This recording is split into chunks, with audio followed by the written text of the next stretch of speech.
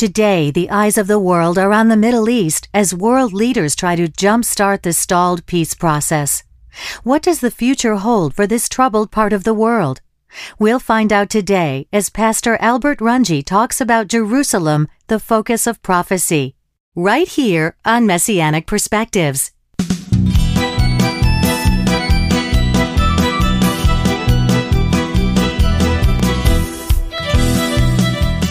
Shalom, and welcome to Messianic Perspectives, a daily program where we look into the scriptures from a distinctive first-century Jewish point of view. I'm Liz Aiello. Today, we'll be hearing from Associate Bible Teacher Albert Runge as he talks about Jerusalem, the focus of prophecy. I'll be back a little later with information about a special offer, so have your pencil and paper ready. But first, with today's study, here is Al Runge.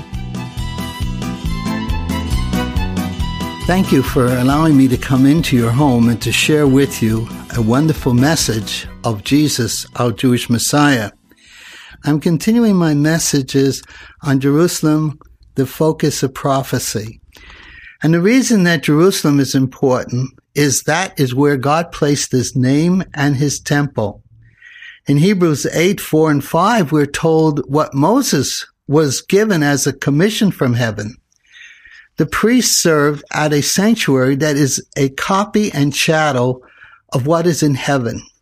This is why Moses was warned when he was about to build the tabernacle, "See to it that you make everything according to the pattern shown you on the mountain." Now, the tabernacle had three purposes we discovered. The first purpose is that it was to provide a place where God could dwell visibly with His people. The children of Israel in the wilderness could look at the tabernacle and they'd see the cloud of glory by day and the pillar of fire by night. He was there visibly to comfort them, to provide for them, and to guide them. God loves us and desires to dwell with us. That's why Jesus came. That's why He became a man, because it was out of the love that the Son of God had for us. Secondly, the tabernacle was a place where people met God. You know, God loves to meet with us. After I retired from the pastorate, I became lazy in my devotions. One day, God surprised me with a question. "Aren't you talking to me anymore?" I was shocked. And I began to think about it, and I said, you know, it's true. I haven't been praying very much. Oh, when I was a pastor, I prayed for wisdom. I prayed for the welfare of other people. I prayed when we needed to find land to relocate our church. But then I thought, you know, now that I have retired from the pastorate, I haven't been talking to the Lord. But you know what I discovered is that the wonderful Almighty God wants us to fellowship with Him, to talk to Him. So that was the second purpose of the tabernacle, so that people could meet God. The third purpose of the tabernacle was to provide a place for atonement. No matter how righteous and pious we might become, we still never achieve perfection in this life. We all need an atonement for our souls. Now, under the Old Covenant, the high priest had to go into the Holy of Holies of the tabernacle on the Day of Atonement every year to make another sacrifice, a blood sacrifice. But Jesus, our high priest, brought us a better sacrifice for sin. Hebrews 9, verse 11 and 12 tells us, "Not with the blood of goats and calves, but with His own blood, He entered the most holy place in heaven, and once for all, having obtained eternal redemption for us." Notice the words, once for all. He doesn't have to go back to the cross every year and shed His blood. It is an eternal redemption, and that's what He's obtained for us. 58 years ago, I was thinking of making a commitment to Jesus, but as I was listening to the preacher, I thought, what if I accepted Jesus now and all my past sins would be forgiven? But what about the future? I know that I'm a sinner and that's my condition. And it seems hopeless to me because sometime I'm going to sin again. And what would that mean to me? And just then the preacher that I was listening to said, without knowing my thoughts, I'm sure God inspired him, when you accept Jesus, His atoning death covers your past sins, your present sins, and your future sins. Now that encouraged me to receive Jesus in my life. And that's when I found the peace of sins forgiven. Now, the tabernacle was only a tent. It was taken down and carried by the priests along with the children of Israel as they wandered in the wilderness. But once Israel was settled in the land, God selected Jerusalem to establish his temple and to place his name there. In 1 Kings 9, verse 3 and 4, God said to Solomon, I've heard your prayer and your supplication that you have made before me.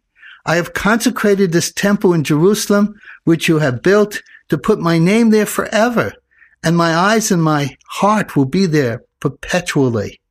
When I visited Israel, I prayed for Israel's salvation in the name of Jesus at the outer wall of the ancient temple called the Western Wall or the Wailing Wall. I felt a wonderful sense that my prayer was heard in heaven.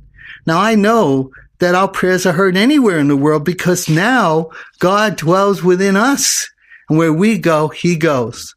The Temple of Solomon was one of the 7 wonders of the ancient world. It was visible for all to see. Isaiah, the Jewish prophet, made clear the purpose of the temple in Isaiah 56, verse 7.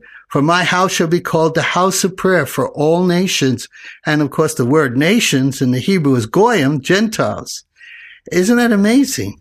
You see, the tabernacle in the wilderness was only for the children of Israel as they wandered. But the temple was to be a house of prayer for all the peoples of the world. You see, in Romans 3, verse 29 and 39, the Jewish apostle Paul said this, Is he the God of the Jews only? Is he not also the God of the Gentiles? Yes, of the Gentiles also. So the temple in Jerusalem was an invitation to all the people of the world to come and pray to God, the living God, the true God. Now, this idea of God loving the Gentiles is certainly in the Old Testament. In fact, it's the truth of the book of Jonah. You remember Jonah? He was a Jewish prophet. And one day God called him to go to Nineveh, that Gentile city, and tell them that in 40 days God was going to destroy their city. Jonah ran in the other direction. He didn't want those Gentiles to be saved.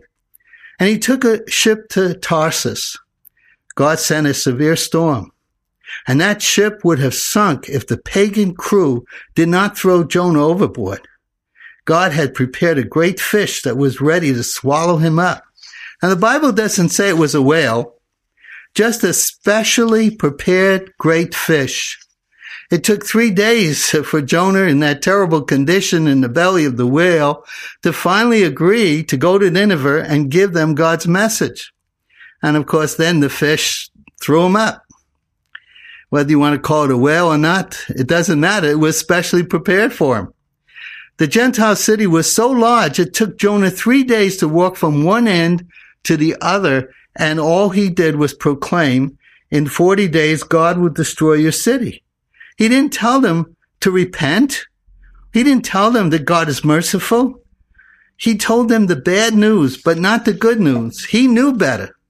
But he didn't want those Gentiles to repent. But lo and behold, in spite of Jonah, everyone in the city began to repent, including the king. Jonah decided to sit on a hill outside of Nineveh and watch for God's judgment. When it did not come, he became very angry with God. In Jonah 4, verse 1 to 4, we see his reaction. But it displeased Jonah exceedingly that the city was not destroyed, and he became angry, so that he prayed to the Lord and said, Our Lord, was this not what I said when I was still in my country? Therefore I fled previously to Tarshish. For I know that you are a gracious and merciful God, slow to anger and abundant in loving kindness, one who relents from doing harm. Therefore now, O Lord, please take my life from me, for it is better for me to die than to live. You know, Jonah, had he had any love for those Gentiles, if he could have understood the love of God for all people, he could have gone back in that city. He could have established the faith in the living God and taught them what God was like, but his prejudice was in his way. In the book of Acts, we're told that the early Jewish believers did not preach to the Gentiles the gospel of the grace of God. And you know why? they believed that redemption was only for the Jews, and it took some time for God to reveal to them that Gentiles were also included in God's plan of redemption. In fact, it is because of Jesus that he came that millions upon millions of Gentiles worship the God of Abraham, the God of Isaac, and the God of Jacob.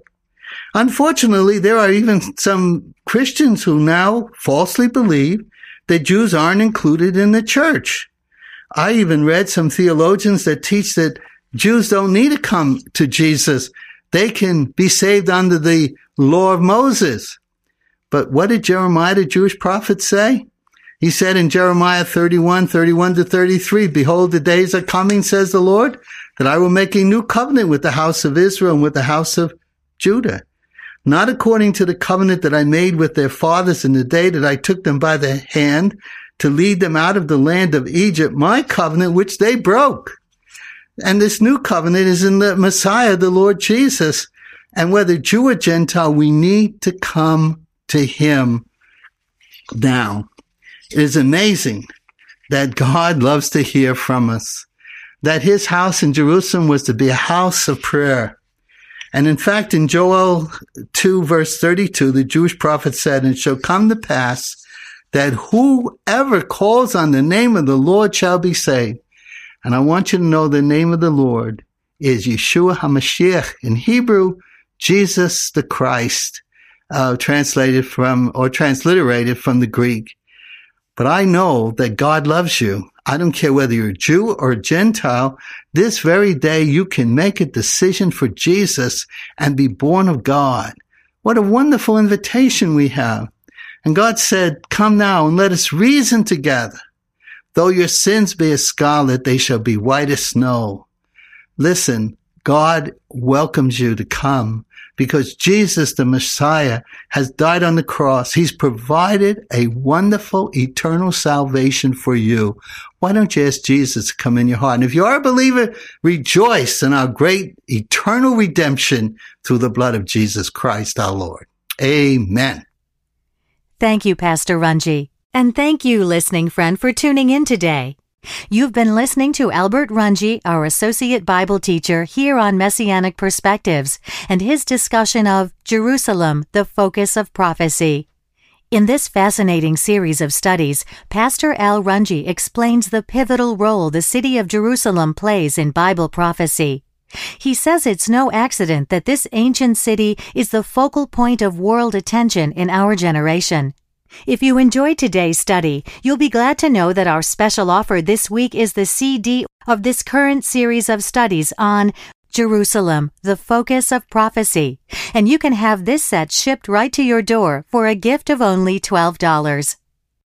Just visit our secure online store at messianicspecialties.com to place your order. If you would prefer to order by mail, just address your request to Messianic Perspectives, P.O. Box 345, San Antonio, Texas, 78292. To order by phone, use our toll-free order line from the U.S. The number is 1-800-926-5397. And as always, when you're in touch with us, please mention the call letters of this station. If you're listening to our webcast or podcast, we need to know that too. I'm Liz Aiello. Join us next time, won't you, as Pastor Albert Runge continues our series of studies on Jerusalem, the Focus of Prophecy, right here on Messianic Perspectives.